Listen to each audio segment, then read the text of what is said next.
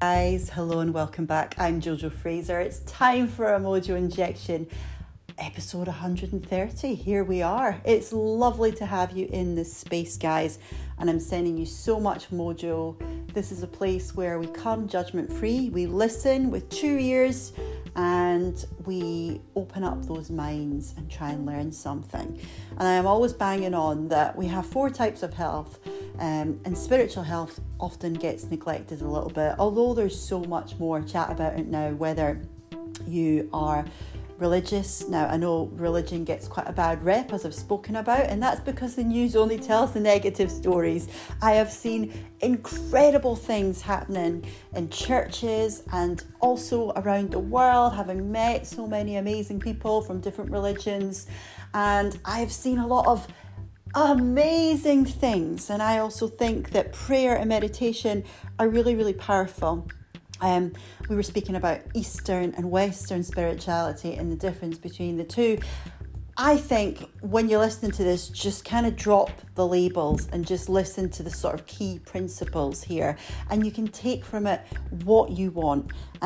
So my guest had got in contact, Pradeep, through Instagram, and I was having a look at his page. I've put the details in the show notes, and some of the quotes were: intelligence isn't your ability to think, it's your ability to stop thinking. I like that one. Love is what you feel within and has nothing to do with the other person. That interested me, and I've heard that in talks before. The moment you think you know, you no longer do. I was like, right, this is going to be an interesting conversation. So we get pretty deep. I asked some pretty intense questions, and I really enjoyed it. And my mind was slightly blown. I went for a run after, and I was like, whoa, that was quite a lot to process. But it was deep, and it was insightful, and I just love meeting different characters. Pradeep is so interesting, and I really loved hearing his perspectives and his life stories. And yeah, it's definitely worth tuning in till the end.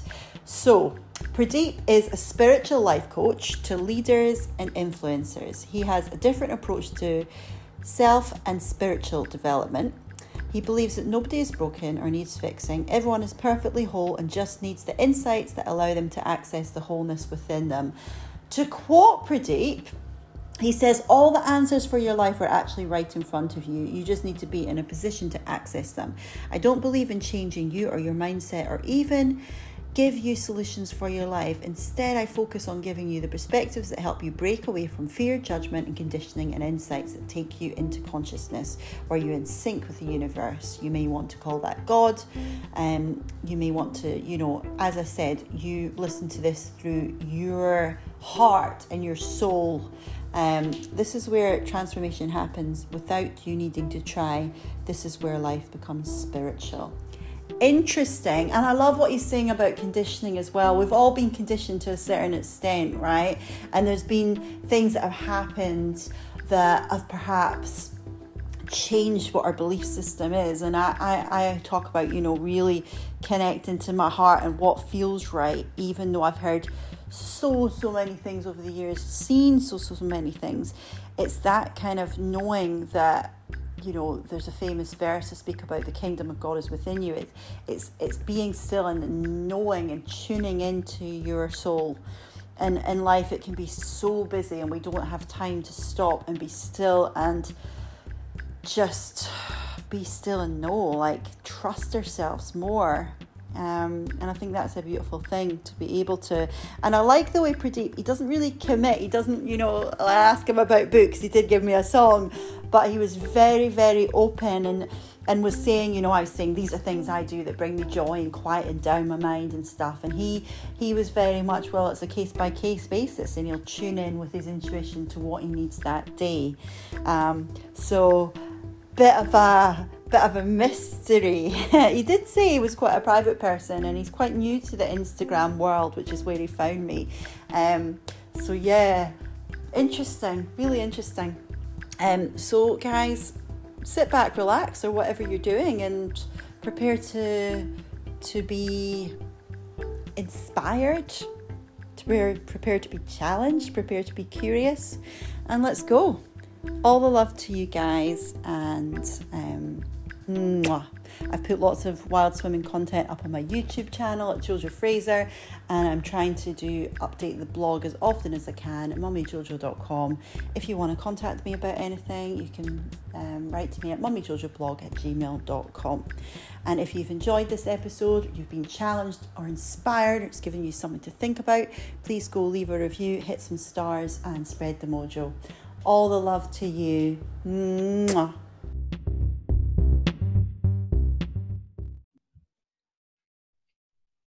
Okay, Pradeep, thank you so much for coming on Time for a Mojo Injection. How are you today? I'm good, thank you. Thank you so much for having me. Oh, it's really lovely to connect, and really enjoy reading your content. So I'm looking forward to hearing a bit more about you. So you have a desire to help people collapse fear and conditioning to align with their flow. All lovely things to think about. Tell us a bit more about who you are and what makes you unique, firstly, before we get into this passion you have. Okay, sure. Um, so I grew up in a boarding school in India, and it was a very spiritual boarding school. So it's a very kind of open mindset where we had no exams. It was all about trying to find out who you really are. And so I think my life kind of took off from there. So everything I did from that place just followed on with that sort of mindset of discovering who I was at a deeper level. And so I did engineering in India. Then I came over to the UK and I did a master's in physics.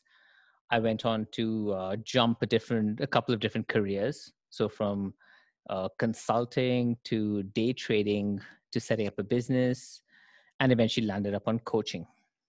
And so in the UK, what I did was primarily business and life coaching.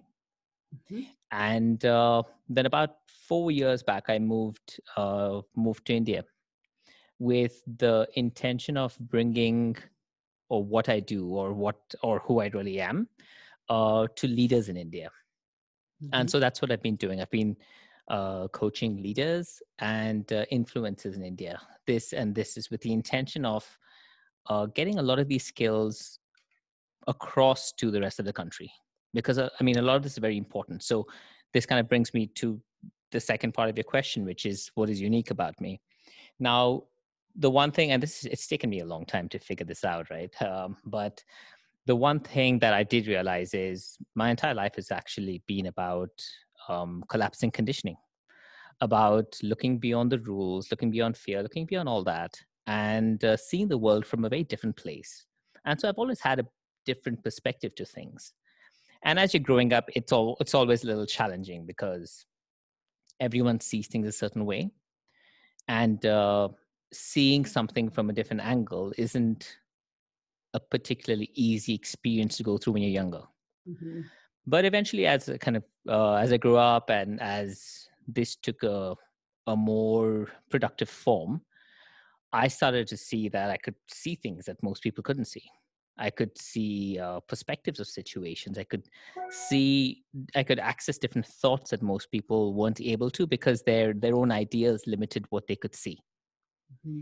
And so even coaching as it is, what I actually do, even though I call it coaching, it really isn't coaching, because coaching takes a person from where they are to where they want to be. And what I actually do is I provide guidance and perspective. So I take people from where they are and who they think they are to who they really are. And I do this by helping them collapse ideas that actually hold them in a place and bring about all the challenges they have in life. Really interesting. So are there like barriers that you come across a lot in terms of what's holding people back, certain beliefs that perhaps they picked up in childhood? Are there a few kind of key patterns there? Well, for the most part, culture. And it doesn't matter where it is, but wherever people grow up, they imbibe a certain culture, right? They imbibe a certain way to be, whether it's from their parents, their friends, society, the country they're in, whatever it is.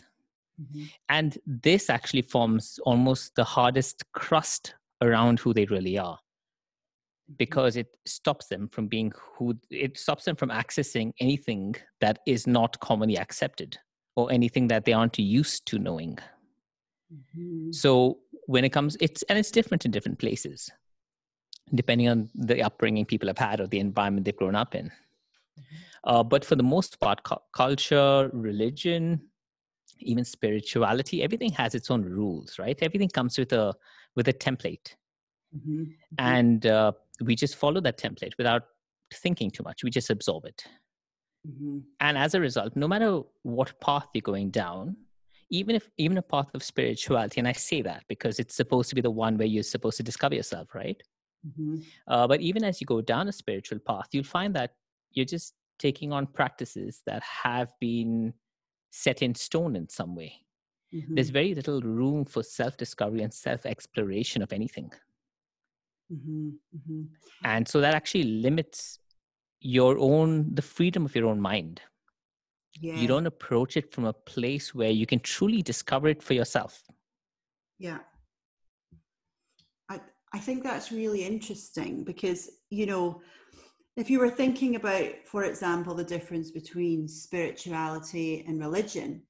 So I've been brought up in the Christian church. So we've been reading the Bible, and I would say I'm a very open-minded. I don't like to hang on to like labels, if you know what I mean, because I'm kind of very spiritual person, pray, have a relationship with God, but also like I can see lots of overlap. So for example, in the Bible, it says the kingdom of God is within you, right? Mm-hmm. Spirituality, it says God, you have to find it all for yourself. So it can be how you interpret scripture and how you interpret spiritual practice, can't it? It can be quite as you say, a very personal thing. And, I was growing up, when we pray, you see the images of a white man in a beard and all this stuff. Mm-hmm. And that kind of messed my head up a little bit, like these labels. And I became a bit of a rebel in my teenage years and would challenge a lot of scripture that I personally with my values didn't agree with, if you know what I mean. And then, obviously there's different interpretations as well. I was speaking to someone the other day and they say, there's a famous verse in the Bible that says, turn the other cheek. And actually some have been saying lately that rather than turn your other cheek to be hit again, what it means is if you turn the other cheek, it's a different type of the hand coming towards you. So it means you're an equal. It's your inside of the hand, and that means we're all right. Equal. So, it's just different interpretations and things like that. So where do you sit? And where do you feel the difference is between religion and spirituality? Because as you say, all practice can have a kind of a little bit of these dogmatic layers in there. They do, and so as I grew up, I was not religious at all. So I actually was quite averse to it. And so I think any kind of structure that was imposed on me, I pushed it back because I wanted, it stifled me. It didn't allow my mind to breathe. Mm-hmm. And so I found that religion for me, like I learned a bit about the religion which I grew up in, which is Hinduism. So I know a bit about it. And then eventually when I came upon spirituality, because even my experience through spirituality has been a very personal one. It has not been one where I've learned anything. Mm-hmm. I have discovered over time that because I've constantly collapsed these layers of filters within my mind, the views I started having lined up with what people talked about in spirituality. Mm-hmm. So it wasn't, I didn't read. I still don't read anything. Interesting. For me, everything it's just about what comes to me. Mm-hmm. Mm-hmm. And because I've taken away a lot of the ideas that are normally conditioned or that we conform to, a lot of what comes is very clean. There's no fear, there's none of that. So as a result, it's almost like I've gone on this parallel track of building my own spirituality. Mm-hmm. And I've watched that alongside what spirituality is seen to be right now. And spirituality right now is quite popular, isn't it? I mean, you have two different forms. You have Eastern spirituality and Western spirituality, and they both approach it from different angles. But what I found is that spirituality is just religion without shackles. Mm-hmm. Mm-hmm. And then you can further remove the shackles from spirituality itself to get a version of it that has no fear in it. Because whatever's out there still has fear in it in a lot of ways. And when you start taking that out, it completely frees the mind. I mean, and so a lot of what I do, like, especially nowadays. So when I came here, the intention was more along the lines of, helping leaders and helping people bring mass change to the country. Mm-hmm. But over time, I found that I was slowly being pushed towards bringing forth this this perspective or this way of seeing things without fear, without any rules. And so that's why very recently, I think it was about late last year, I decided to open up completely, because otherwise I'm a very private person and I preferred, coaching in privacy and just, not advertising at all, just keeping myself off market. Mm-hmm. And as of last year, I decided that it was time to actually bring forth these skills to anyone and everyone, Mm-hmm. which is why I set up an Instagram profile. And that's where I found you. So now a lot of what I do is actually helping people within this industry. I call it an industry of spirituality. So healers, other coaches, therapists, helping them unlock their own spirituality. So helping them rid the fear from everything they know. Mm-hmm. Mm-hmm. And when you do that, it actually cleans it up quite nicely. A lot of the concepts start changing form. They look very different. So for me, in reality, religion, spirituality, very similar. Spirituality is the deeper parts of religion, because see, religion itself serves a purpose. Everything serves a purpose, right? Nothing is useless in that sense. Everything is very valuable. It's just about what part of your journey it's on. So religion's valuable until it's not. And such is the case for spirituality itself. It is extremely useful until you transcend that itself. So transcendence. So how did you get to a place of transcendence? And what's the difference between that and enlightenment and becoming a full consciousness? Mm-hmm. So this one's going to sound pretty out there, right? And actually, you know what? Before I get into this, what I would like to tell everyone who's listening is that the best thing you can do for yourself, and this will apply to what I'm going to say, is whenever there's a new concept or a new idea, if it is different from what we know or what we're comfortable with, we will tend to shut down. But the ability to stay open, but not just stay open and absorb everything, but to know what feels right to you, is extremely valuable. And this has been almost let's just say, the foundation of my entire life, which is, if something feels right to me, if it resonates with me, if it makes me feel expansive, it makes my mind feel free, I absorb it no matter what it is. If it brings about any fear or a sense of constriction, I just reject it. And over time, the same thing could move from one to the other, if that makes sense. It all depends on where you are and what you're ready for. Mm-hmm. But if you're able to listen from that place, the most outlandish of ideas will start opening your mind. Mm-hmm. It's just, the things that we're just not used to because we haven't been exposed to it. And you'll find that most things in the world have value when given the right context.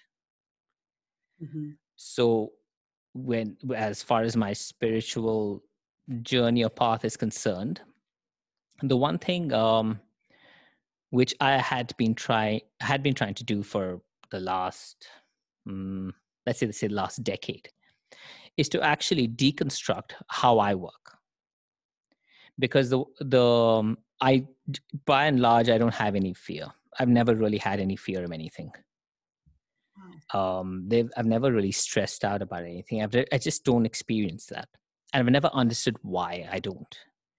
So I kept trying to understand it so that I could find a way to systemize it and give people, a way to do it, a method to do that. Mm-hmm. But what I did realize is that, like, for those who believe in leading multiple lives, right? So life after death, that your soul goes through a journey where it's constantly learning and developing through many lives. And most people have gone through hundreds of lives, which means they've lived thousands of years. Now, over the course of thousands of years, you develop your mind, you develop your consciousness, and you kind of keep picking up from where you left off in the next life. And so I came to the understanding that I was trying to deconstruct something which has taken me thousands of years to get to. And that in itself is not possible because it comes back to what we keep trying to do. We keep trying to find a shortcut to everything. But the truth is, I just am who I am. And I started to accept that and surrender to that idea in itself. And when I did that, I realized that the best thing I can do for people is bring people that experience or the perspective I'm able to give from where I see it. Mm-hmm. So it wasn't so much about finding solutions for people, but it's about telling them that there is another way to see everything. There's another way to see life. There's another way to handle challenges. There's another way to even see fear. And it helped me start understanding why most of the challenges exist for everyone in the world. Whether it comes, whether it comes to fear, stress, anxiety, everything actually just comes about because there's a disconnection within ourselves. We are disconnected from the essence of who we are. And when we are disconnected, we tend to experience all of this. And so we tend to look at each experience or each challenge in isolation and try and fix it. So for instance, if somebody is experiencing anxiety, we target anxiety as a condition, even though the root of it is actually, again, just a disconnection within oneself. Mm-hmm. And so when you start looking at it from this angle, everything looks a lot simpler. And the path to actually dissolve a lot of these challenges also becomes a lot simpler. It becomes indirect because it becomes more about connecting with your soul, connecting with who you really are deep down, you connecting with your heart. But once you start that process, you'll find that a lot of the external challenges just dissolve. They cease to exist. Mm-hmm. Mm-hmm. And so this is what I've been focusing on right now, which is trying to bring people this experience of a life without fear, a life without stress, a life without any of this. Yeah, so it's like feeling your way through life is a really beautiful expression. And I've interviewed a lot of people and it's a common theme that comes up. And whether you're listening and you have your faith or you don't, or you're into the spiritual world or you're not, these principles that we speak about are really important about, really feeling your way through life and surrendering. And I've heard a lot of people say, that if you are experiencing anxiety, there is a disconnect with who you really are. So it could be that you're doing a project that doesn't sit right with your values, or, you feel like you're trapped in something, or, and it's going back to that freedom and that state. So you're saying you've not really experienced a lot of fear, but for someone, that feels that anxiety or they feel mm-hmm. that doubt, how do they start to surrender? Because obviously, if you're black and white and you've just got faith and you know exactly what you're praying to, and you can just say, like, God, take this away. And then that's a form of surrender. What would be your form of surrender?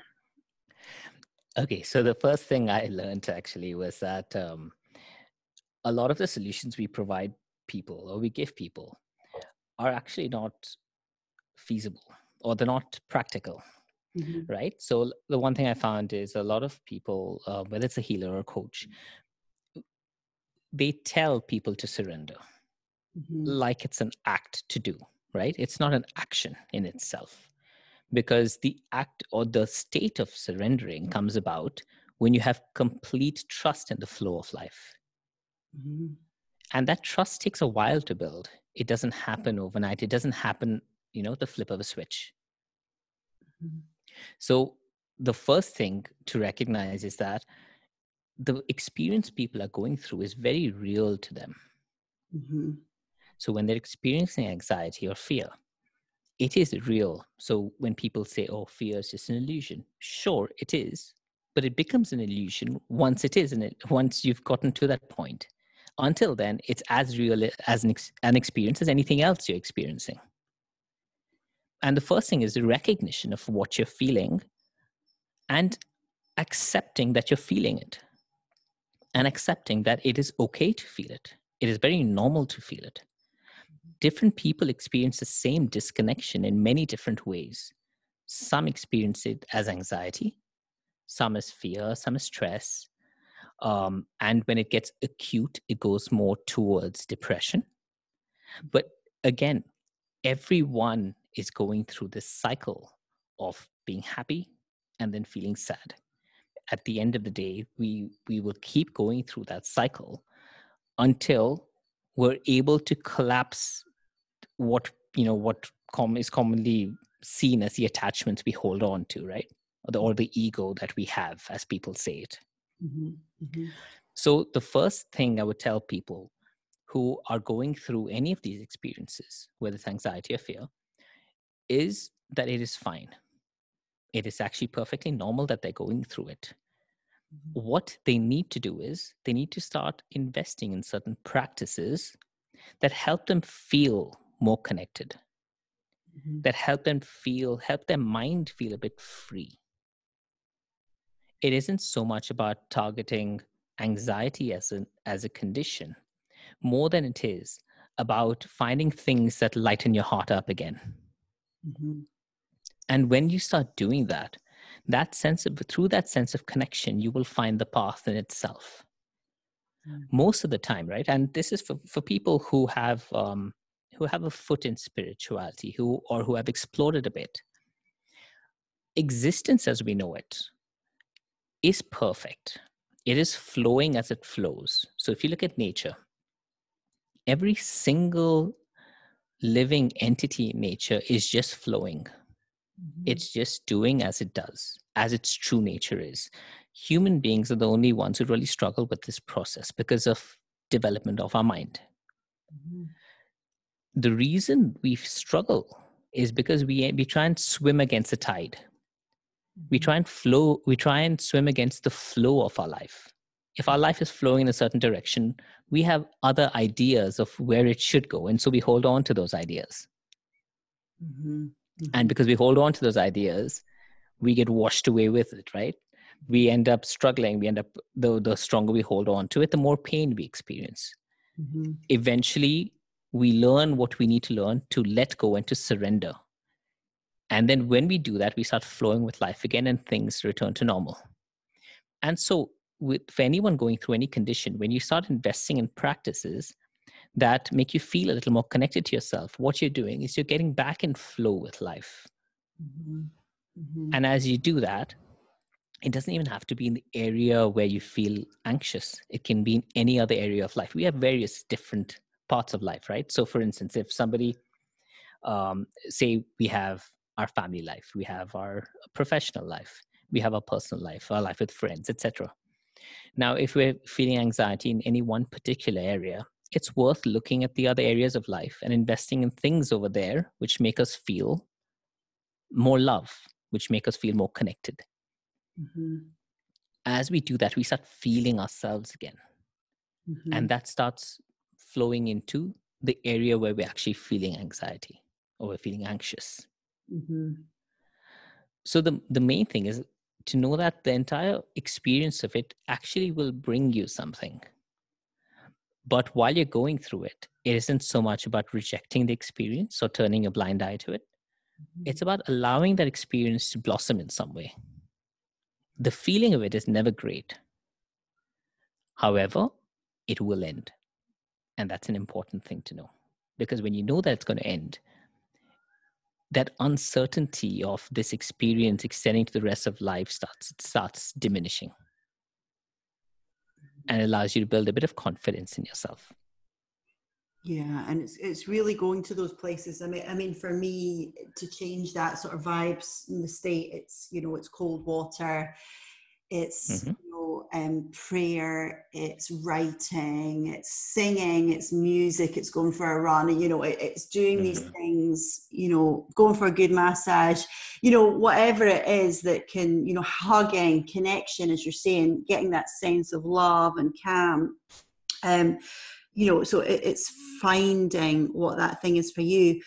But how do we, when you speak about the flow, how do we get the balance? Because, when you do mindfulness training, they'll say it's not about striving and we need to quieten down the ego.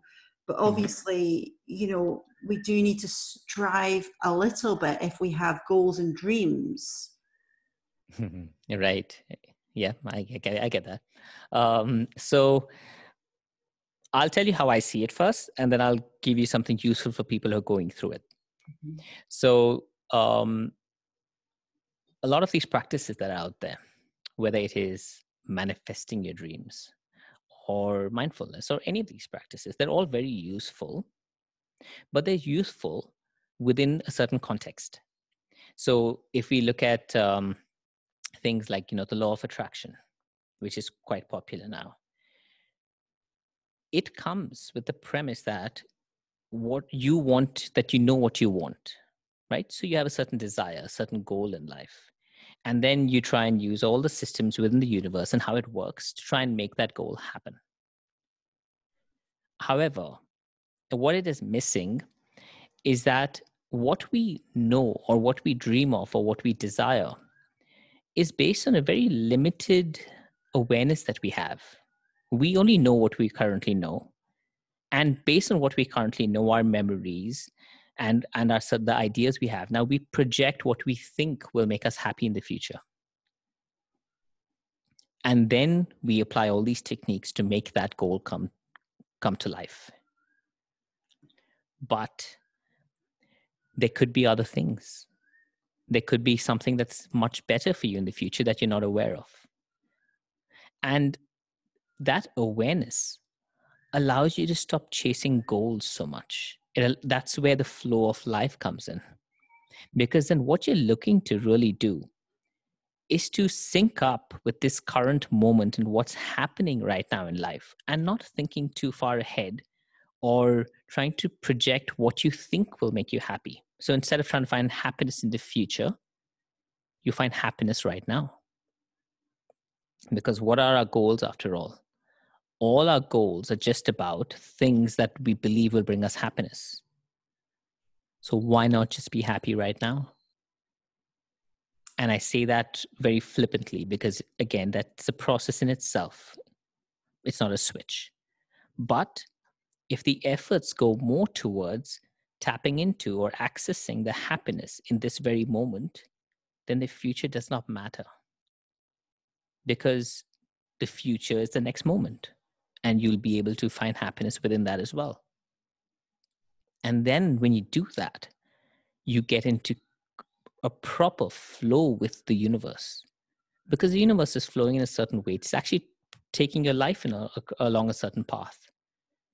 And the way to tap into that flow, the way to be in sync with that flow, is by being in sync with this present moment and then letting go and allowing that to take you wherever it takes you.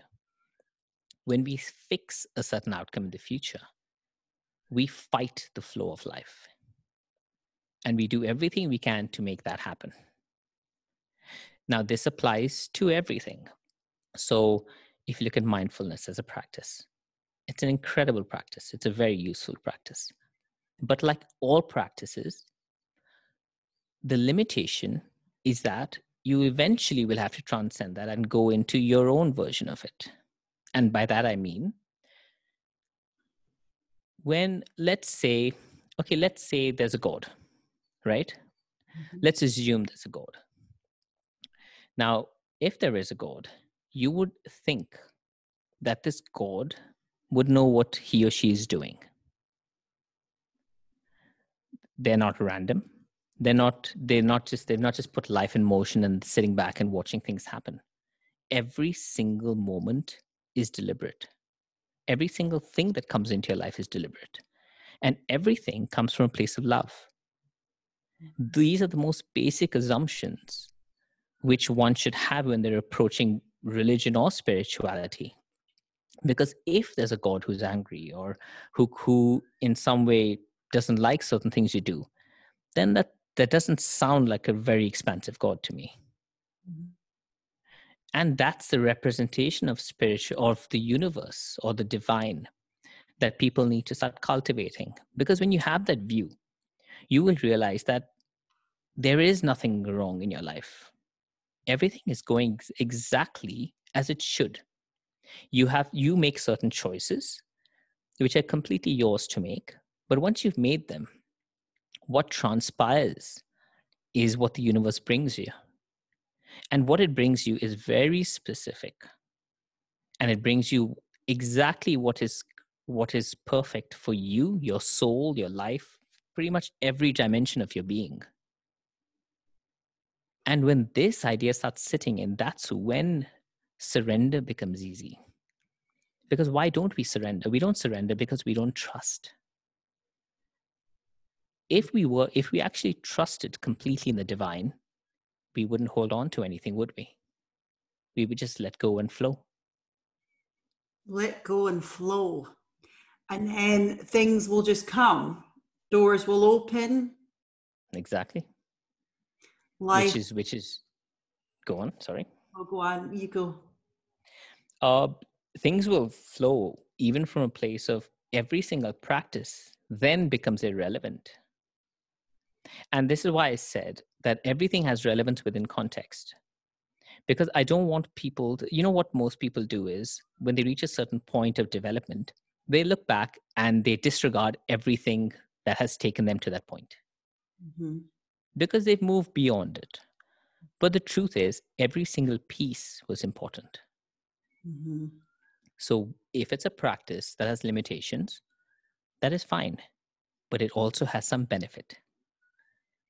The way to approach every practice is to approach it with that same openness of mind, whereby the moment it ceases to be of benefit to you, you have to be ready to move on.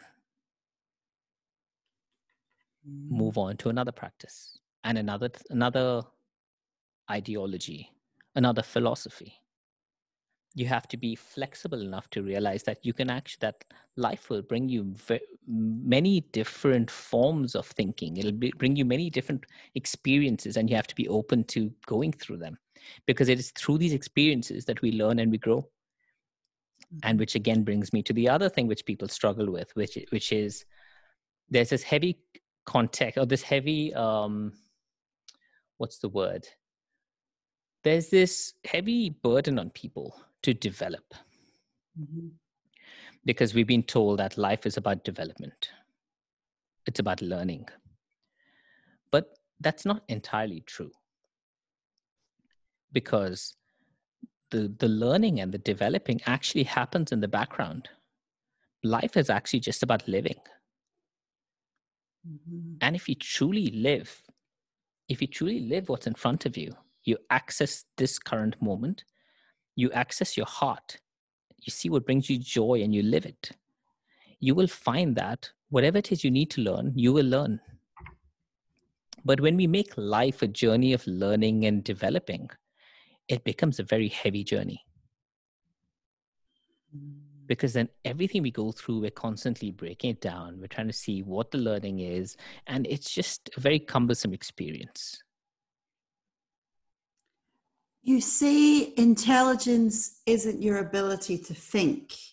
It's your ability to stop thinking. And that's kind of what you're saying right now, isn't it? It is, yes. And that is, we will constantly think. We know we constantly try and think our way out of things. but all the answers actually reside in our heart. Mm-hmm. They do. And the reason I say the heart is because your heart is your connection to the divine, to the universe. Mm-hmm. And so, suppose you have a problem. You will try and figure out a way, you'll try to figure out a solution to it, right? Now, when it doesn't work, you will look at it from another angle and try something else, and then another and another. And eventually, once you've tried them all, you just give up because you realize that you just don't know. And it is that state of not knowing that allows the mind to relax and surrender to the heart. And that is where divine intelligence flows in. That is where you get real intelligence. What we know right now in our mind is our intellect. It's just knowledge. It's accumulated data. It's things we've heard, we've learned, we've read, and we've just stored it in our mind. And because it's in our mind, we believe we know. But knowing is actually the biggest fallacy. It is the thing that stops us from learning. Because when we think we know, we close ourselves to knowing anything beyond that, or to experiencing anything beyond it. Do you know? And it is. Sorry, finish what you were saying. It is that, and that's pretty much what that statement was about, which is the moment we realize that we don't know, and we stop thinking, that is when intelligence flows in. I love that. I mean, what would you say to someone that just loves reading books, loves learning, is really into, knowledge, and they don't really prioritize time to go into the heart space and consider these things that you speak of? So I'll say there's a phase for everything. Mm-hmm. So even the desire for knowledge, the desire to accumulate knowledge or read or to learn more, that in itself is a desire. So follow it because it is there for a reason. Mm-hmm. But with a certain level of openness, see, there has to be this little door that you leave open in your mind. This door of maybe I don't know, or maybe there's more. As long as you leave that open, go into any desire you have and experience it fully. You will learn from it. There's something you will benefit from it. But that door will start opening wider the moment the benefit is gone. Because you allow yourself to see that, right? I've done this. I've read everything possible. And through the process of elimination, I've realized that it hasn't changed life. Mm-hmm. Or that certain aspects have fed into life and certain aspects have not. And that will lead you to the next part of your journey. So that this is why no matter what you do, it's you can see it like this. So suppose we stick a pole in the ground, we tie a string to it, and we hold on to the other end of it. Now that pole in the ground is our foundation. That is us, our soul. And we anchor ourselves to it. That's our heart. Now from there, when you have a desire, go on, walk towards it, dive into it, but keep holding that string. So that when that desire is fulfilled, when you're done with it, do it from that place of connection. Find your way back to your connection. So that it allows you to constantly go and find new avenues. It allows you to explore different desires. And that's the beauty of life, because it brings us so many diverse experiences. So experience them. There's no harm in it. Certain experiences might not be that helpful, but even that, as you go through, you will learn. So it has value in itself. Life as it is to us is perfectly constructed. The way for us to tap into that, or the way for us to make the most of it, is to experience it with an open heart and an open mind. The open mind that ensures you don't get sucked into it too long, mm-hmm. and the open heart that ensures you're always connected to yourself and the universe. Mm-hmm. And you've got a quote, and it says, feeling our soul and not our ego. Is Hmm. that true joy to you? It is. So feeling our soul again is the heart space. So as long as you're connected to that place, you are in a state of complete acceptance and surrender. And it's a difficult one. Look, everyone experiences it at different points in time. Everyone has. There's certain times when you're just very joyful, when you feel completely at peace, you feel expansive, you feel very light. And that's the moment where you're actually very connected to yourself. Mm-hmm. Mm-hmm. And then life kicks in, or certain ideas you have of life kicks in, the chase for certain goals, whatever it is. And it stretches us away from this connection. But everyone has actually felt it. So that is your soul. That is you. That is who you really are. When you're in that state, because you're so connected to yourself, the mind isn't playing up. Your identity is collapsed. You have no conditioning at that point. You just are in complete flow with that moment. Mm-hmm. I love it. What about though, so just say you're feeling your soul, okay, you're going through life and you're just free. You have a quote and it says, love is what you feel within and it has nothing to do what the other person does. Mm-hmm. So just say you think you're falling in love with someone, you meet someone and you're like, oh, this is just love. Is Hmm. this, talk to me a bit about what this statement means? It's nothing to do with what the other person does. It's something soulful. Okay, so every experience of ours has a propensity to bring us happiness and pain, as well as love and rejection. And those are the things we're always running towards happiness and love, and we're always trying to run away from rejection and pain. That sums up life. That's what every single human being is doing. And then we develop complex strategies to try and achieve that. Mm-hmm. So when we connect with people, what we're doing is we're just connecting, again, we're connecting to a version of ourselves which we see in that person, or that person sparks our heart in a certain way.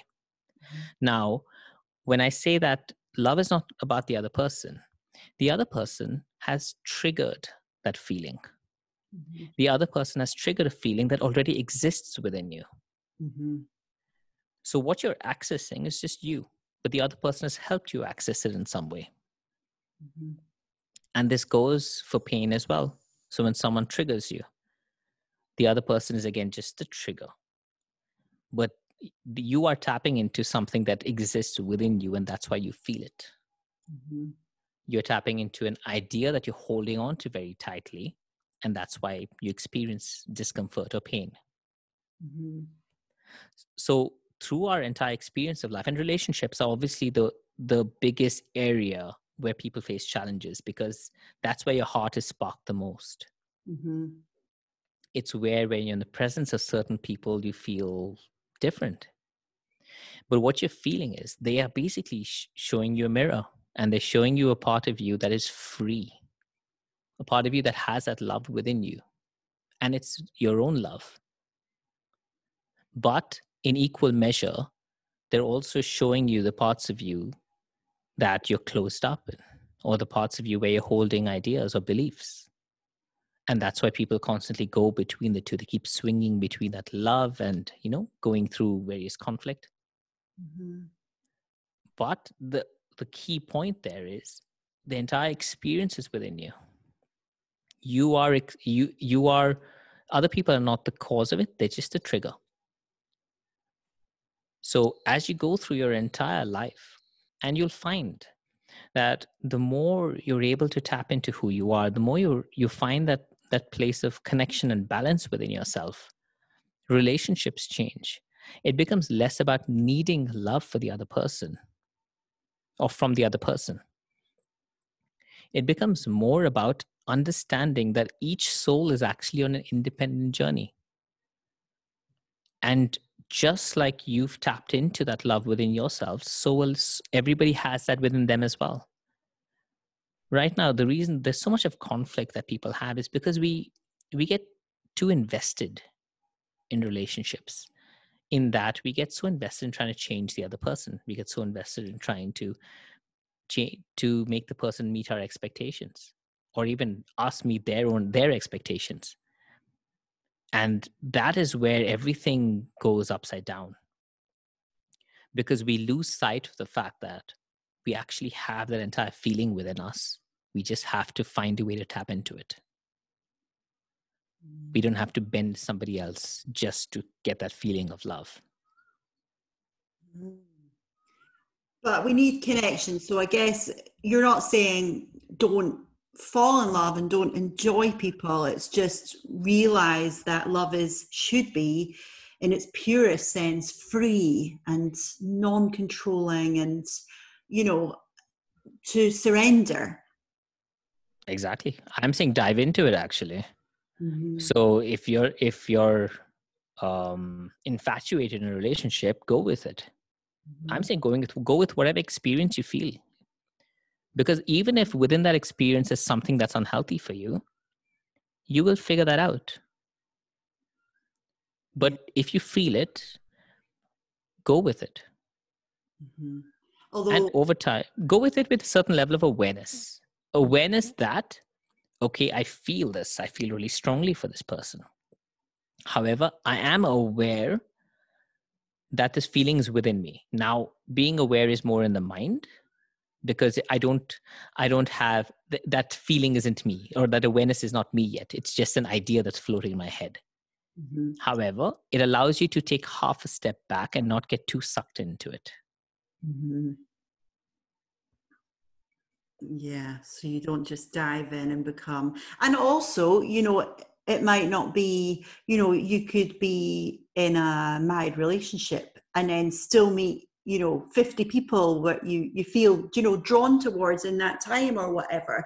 You hear about all the time, you know, people having affairs, and, you know, and that's perhaps, so what would you say to someone that's been in that situation? So a partner is perhaps felt something for someone and left them for someone else, or they've, you know, is that a heart-led thing? Is that, you know, in this world of freedom, are we just meant to go with their gut and everyone you meet that you like? Do you know what I mean? Like, where's the boundary? So, all right. So this is a controversial one. So thanks, Jojo. Right. But all right. So look, at a very simple level, there are no rules in this world. All the rules are made up. When I say all the rules are made up, all the labels are made up too. Everything's made up. And we've made them up. We've made them up for a certain sense of security. So is there any benefit to any of these labels? Yes, there is, because it helps us maintain a certain level of grounding. It helps us feel like we know. It helps us feel a bit secure. However, there does come a point where none of these labels matter. Now, if a person is just blindly going into what they feel, right? Then yes, they can go from one partner to the next, because that these connections do exist. The connections, the energy between it's very real. It's about, for people, the only difference between people who actually are completely loyal in that sense, right? They hold on to that sense of loyalty, is because they hold on so strongly to that idea of loyalty. They shut down any of these, or feeding any of this energy for anybody else. Now, for when people have no rules around it, like absolutely no rules around it, they can't go from one to the next. Is either healthy? Not really, because both of them are just hinging on a particular idea. One is hinged on the idea of loyalty, the other is hinging on the idea that there is no loyalty. Mm-hmm. But the truth is, right, once you come to a place where you realize, it's like this. I'll give an example through another concept. So if you look at something like guilt. Mm-hmm. Now, guilt as an emotion is not very useful. However, it's extremely important to go through to understand that it's not useful, because you develop the intelligence of it. So for instance, if you have people who are willing to do anything and believe there are no repercussions to their actions, they will never be able to step out of their own skin to see the point of view from somebody else's. Mm-hmm. So that's where guilt plays a role.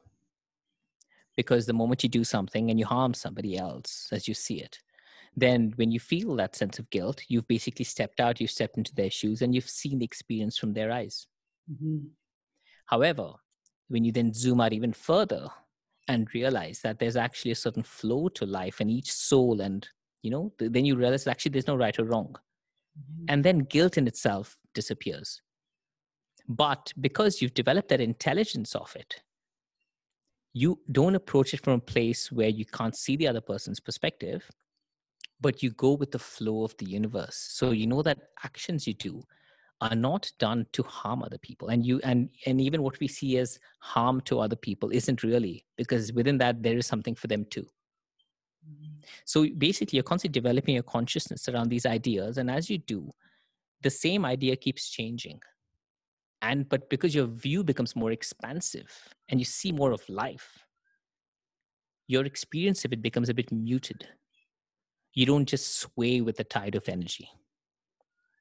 And so now, coming back to your question, that's what happens. Loyalty is extremely useful initially because you're going through a collective experience with another individual. So as you're doing that, the sense of loyalty helps you understand what is important to the other individual as well. Once you've developed that understanding, then when you're able to collapse loyalty, you will feel what you feel everywhere else as well, but you will do it with cognition and awareness. You won't just randomly do things just because you feel it. You will do it from a much higher place of awareness, and you'll do what is right for everyone involved, including yourself. Mm-hmm. Mm-hmm. Yeah, and I guess it comes, as you're saying, it's seeing the other person, it's having empathy there, because, if you've got a couple of people that are just properly free and not attached to labels at all, and just going, then feeling the way through life. But everyone's experience of life is so unique and so different. And, as you say, it's that kind of higher awareness and I guess cultivating compassion for others as well, right? It is. And even that cultivation of compassion, it is something that happens as your consciousness grows. Because, all these rules are actually pretty harmful. So the ideas of right and wrong, or any of these rules for that matter, they actually peg us back quite a bit in life. Mm-hmm. Now, if you look at the idea of compassion, most people have been told that you need to be compassionate to be a good human being, right? So how do we develop compassion?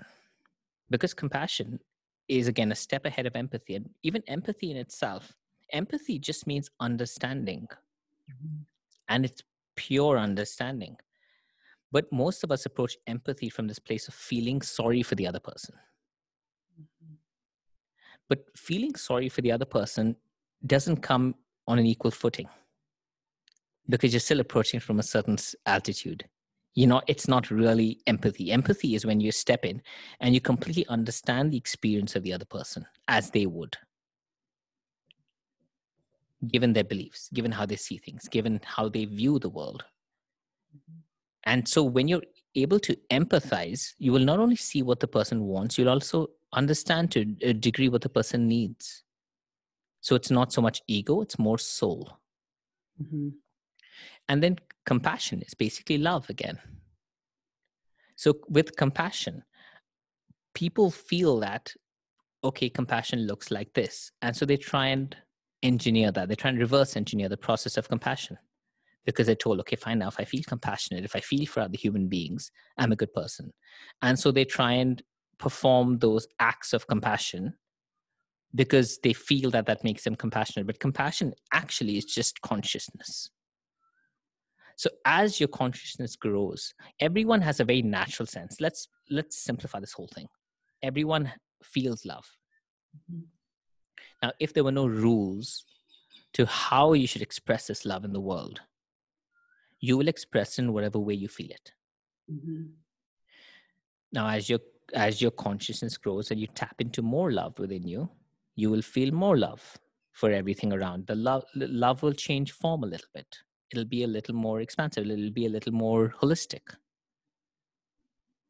And as it keeps growing, you get to a point where you hit compassion, where you just feel the interconnectedness of everything. Mm-hmm. And you feel that just as you are a soul, every other living thing is a soul. Every other living entity is a soul.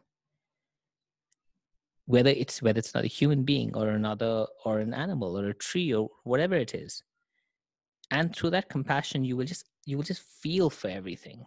But you can never fake that feeling.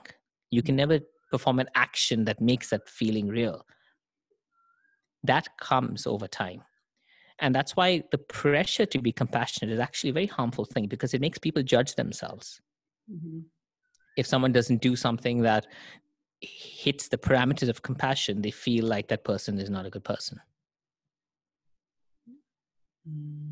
Yeah. But if you allow people to just flow with what they actually truly feel, not only will they do what is right for them and right for others from their standing or their standpoint, but you will find that they will start growing into what is a very natural state of compassion.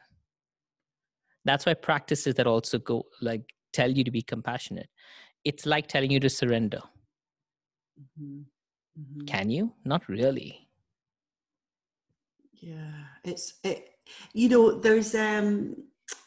verse in the Bible that says God is love, and I really like that, because I think love is like the highest power we have. And I've been in a stage myself where I just felt so much love. I really felt like something had shifted, and it felt really supernatural, actually. And then, but there was a part of me that when I was challenged, I would lash back. So although I had this really strong love within me, I wasn't sleeping as much, and it became very euphoric and out of the body. And this wasn't, it was like I'd been injected with something, but it was just all from a year of kind of spiritual practice. And I really sort of came out of my body a lot, and was hospitalized and told it was an intense manic episode. And it did hit every definition of that. But at the same time, for me, it felt like a complete, just a shift in my consciousness. And it was, I go back to this time, and it's still a lot to process. But what would you say to someone that's perhaps, really kind of feel like they've been full with love and compassion? I wasn't really thinking about it at the time, and then they're perhaps told that they're mentally unwell and they need to come back down to earth and get grounded again. Well, it was beautiful, wasn't it? Yeah, it was the most incredible feeling. Just unbelievable. Like, so much love and compassion, and just wanted to take pain away from anyone. But then as my sleep started to get impacted with it all, I did start to, experience sort of negative things as well, so I couldn't stay on that level, if that makes sense.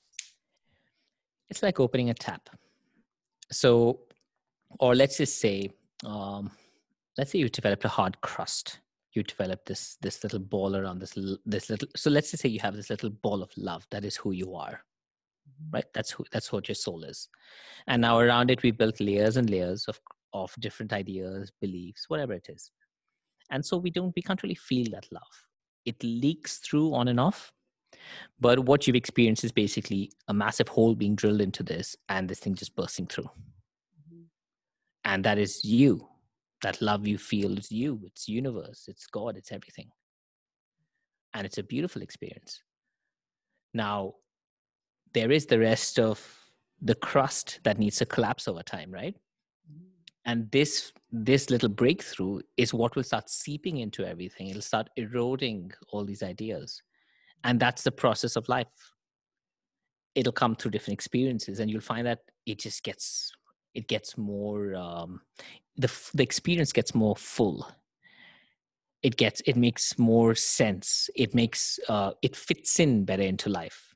It's not more than a burst of energy. It starts becoming a little mellow, but you'll feel that on a more consistent basis. Now, it's a hard experience to go through when you then experience the other end of it as well. And you will tend to. It's a natural thing, because there is the other side of it, which we're used to. So if you experience an immense burst of love, you're probably going to experience the side effects of it as well, which is flipping to the other side. And that's okay. It's okay to go through it. Just find that over time, it will start evening out as your mind starts getting used to it. Or let's just say you start getting used to accessing your heart a bit more. So it's sort of like meditation, right? Now you have 7 different energy centers within you, the chakra system. Mm-hmm. And the idea of your entire life is basically encompassed in these 7 energy centers. Each center controls a certain aspect of life, or it overlooks a certain aspect of life. Now, as you start opening each center, life starts changing. Now, when all these 7 centers open, the energy bursts through you. Basically, life bursts through you. Existence goes through you. The universe flows through you. But a lot of people have had experiences where they've managed to open it through meditation, but their mind hasn't been ready for it. Mm-hmm. And so as a result, they feel a strong surge of energy go through them. Mm-hmm. And it also manifests as physical pain, certain different parts of, like, for instance, if you have one energy center in your throat, so they feel intense pain at the back of their neck. Mm-hmm. It's just because everything hasn't come together at the same time. But that surge itself starts creating transformation. And that's the beauty of it. So what you've gone through, and a lot of people go through in different ways. It's an incredible experience. The sad thing is, and think about the words you used as well. People said you need to come down to earth and ground yourself. I mean, basically, the world is used to it, to people being a certain way to be normal, right? We'd see a certain person act a certain way, and that for us is normal. Mm-hmm. And that is because that we're all conditioned to be a certain way. We're all conditioned to say the same thing, to behave the same way, to, react in a similar fashion. The moment somebody deviates from that, people think there's something wrong with that person. But that deviation is actually where you start breaking away from everything. And so when people say, "Oh, come back to, Mother Earth, come back to what is normal," it's basically saying, all right, let's get conditioned again, and mm-hmm. settle into what we know of life. Mm-hmm. So anyone who goes through anything like this, it's a blessing. We just have to know it's a blessing. And yes, it definitely can be challenging, but it's a great step, because from there a lot will happen. And as you just need to find somebody who's able to smooth out the journey, so that the challenges you face can be given context and can be toned down. I won't say that they would go completely, because they will go when your consciousness has reached that point where they no longer exist. But until then, with context, with perspective, the experience can change. Deep stuff. It's really, really fascinating. And I could talk about this all day, but time is bashing on, but maybe we'll need to get you on again. But there was a quote you said, "The moment you think you know, you no longer do." So that one, right? So a lot of my Instagram is me playing around a bit, right? Because I'm trying to figure out the right balance for how to bring across messages which resonate with people. Because what I found is that, especially through the process of coaching, everyone talks about changing people. Mm-hmm. And I don't believe that you should be changing anybody. Mm-hmm. You should just be helping people access more of who they are. And with that, they will go through the transformation they need. You need to align people with the universe. That's it. The universe knows all the answers. So why should we bother trying to figure it out? Mm-hmm. So that particular quote is just me messing around a little bit. It's got a bit of Taoism in it, I think. So basically the principle of it is that the moment see, as long as we think we know something, we set it in stone. And it gives us confidence, that sense of knowing. But the moment you hold on to it, it disappears again. Because as the moment you think that, okay, I know the answer now, that thought itself will limit the answer. That thought will limit the flow of energy. Energy is free flowing. The universe is free flowing. So are you. But our tendency to hold on to things because it gives us confidence or gives us certain sense of security is actually what limits us. Mm-hmm. Mm-hmm. If you're able to flow with it. So most of the time, so for me, I know that most of my thoughts are not mine. Mm-hmm. I know when they are mine and I know when they're not. And when I say when they're not, I don't mean to scare people here. What I mean is that I get to a point where I'm just flowing. And so what comes to me, I'm not actually thinking about. It actually just comes through my heart and I say it. Mm-hmm. So that's basically the universe. You tap into divine wisdom. Yeah, there's a verse that's always stuck with me. It's just be still and know, but just be still, and just let it. You just sort of wash over, as you say. Be still and sort of connect to the soul and just know. Exactly. And see, this is the beauty of religion. That's why there is no, and this is an example of it. So that very quote which I put out, that the moment you think you know, you no longer do, it applies exactly to this. So you asked me about my opinion about religion and spirituality. Now, if I give you a very firm answer that, oh, you know what, religion is not good, spirituality is actually the way to go, Mm-hmm. that in itself shows the limitation of my thinking. Mm-hmm. Because every single thing has value. And every single thing is powerful. You just need to know how to tap into that power. And you need to know when you don't know, you no longer need that. And then you will move to something else. And it doesn't always mean that you will move up, that you will go from religion to spirituality to something else. It just means you'll go from experience to experience, knowledge to knowledge, philosophy to philosophy, picking the pieces that start filling out your mind, that start filling out your ability to tap into the divine. So every single, there's nothing that's set in stone. There's nothing that's definite. There's nothing that is absolute. And as long as there's that, we know that, it allows us to relax a bit with things. We don't always have to look at a certain thing and judge it or say that it is, or that thing is of no use anymore. Every single thing is very valuable. And that is where this comes to. The moment you're able to relax your mind and be still, Mm-hmm. everything will flow. Yeah, and nature is a great way to do that. So how do you feel, what does being alive mean to you? Being alive, that's an interesting question. Feeling alive.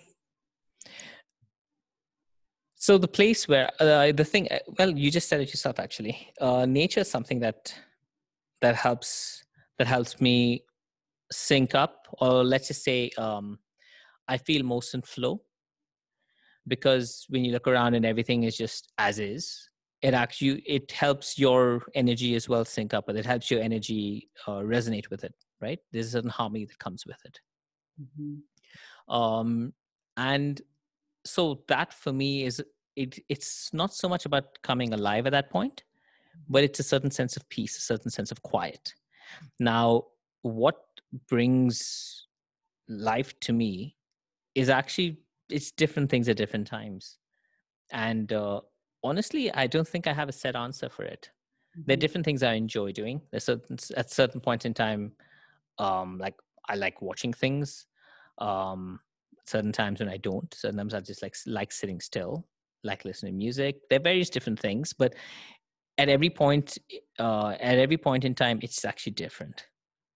And that's where I try not lean on something as a set pattern. Mm-hmm. Whatever I just actually feel, I Mm-hmm. go with that. So for me, it's actually more a sense of peace and quiet. Mm-hmm. If there's something that really makes me feel alive within me, it's that. I love that answer. And I always ask people if they recommend any books, but you're saying earlier you don't read. So. Let's see. Can I recommend a book? Look, I've tapped I've kind of read bits and pieces of different books, but just to know what they are. Would I recommend a book? No, not really. And No. I mean, that isn't to say that none of them are good. I think there are a lot of good books. It depends on what a person's looking for, right? If a person, so the different stages of, there's a very interesting one, right? So the different stages of development in itself. So you have self-development where people are slowly start waking up to the idea that, they can control their life a bit better. Then eventually that gives way to spiritual awakening, because someone realizes, hey, guess what? There's something beyond this. There's a perspective that's larger. And then people go down this path of spiritual development and spiritual shopping, where they go from thing to thing within spirituality, all the different practices, and they get wowed by all these different techniques and these different things that come to place. And eventually they get to spiritual fatigue, where they're now tired of shopping. And that's when life comes back in, because they get, basically what happens in spirituality is you get lost creating a new identity for yourself, because now you're suddenly supposed to be a soul. You're supposed to be an embodiment of love, and you try and live up to these ideas, which it doesn't really work that way. But the exposure to the ideas themselves are useful. But you create a new identity for yourself, and then eventually you realize that I've given up on life and I'm following something else now. I've actually disconnected myself from life. Yeah. And that's when you start integrating spirituality with life again. That's when you start living life from a spiritual place. And you just experience the lightness in life itself. So books, there are many books across this entire sort of path, this developmental path that people tend to take. Most people actually start with The Alchemist. That's probably the most common one. That's when people are going from self-dev into spiritual development. If you're looking at self-development in itself, I don't know. To be honest, I would not even want to recommend something, because I'm just not the right person for it. I might take people down a path which is probably not best for them. No, I really appreciate that, and I've written down living life from a spiritual place, because I like the way you say that. What about music for a person's playlist? Is there a song that really boosts up your kind of mojo? So off late I've been well, it's going to sound a bit contradictory here, because there's a song called Remember by let me see who it's by. I think it's by Omkara. It's called. She's called, or she calls herself anyway. It's a very interesting. I heard this once at a Muji sort of satsang where they played this. It was a very beautiful song. The idea of the song is basically remember who you are. And it's got a nice tune to it. It's got a nice feel to it. So that's a song that I quite like. But I used to listen to a lot of punk rock, and so I think a song that's kind of stuck with me through the years is Time of Your Life by Green Day. So yeah, but I listen to different things. But I listen to quite a lot of music that one would classify as hippie music, because I find that there's a lot of devotion in it. There's a lot of feeling in it. Because the people who sing this, it comes with a lot of heart. So I just pick up whatever's kind of new in the market with it and see what it feels like. Feeling your way through the life. Pretty much, yeah. Oh, it's been so interesting to talk to you. I've opened up my mind, and I am sure the listeners have too. So thank you so much. Is it best for people to contact you via Instagram?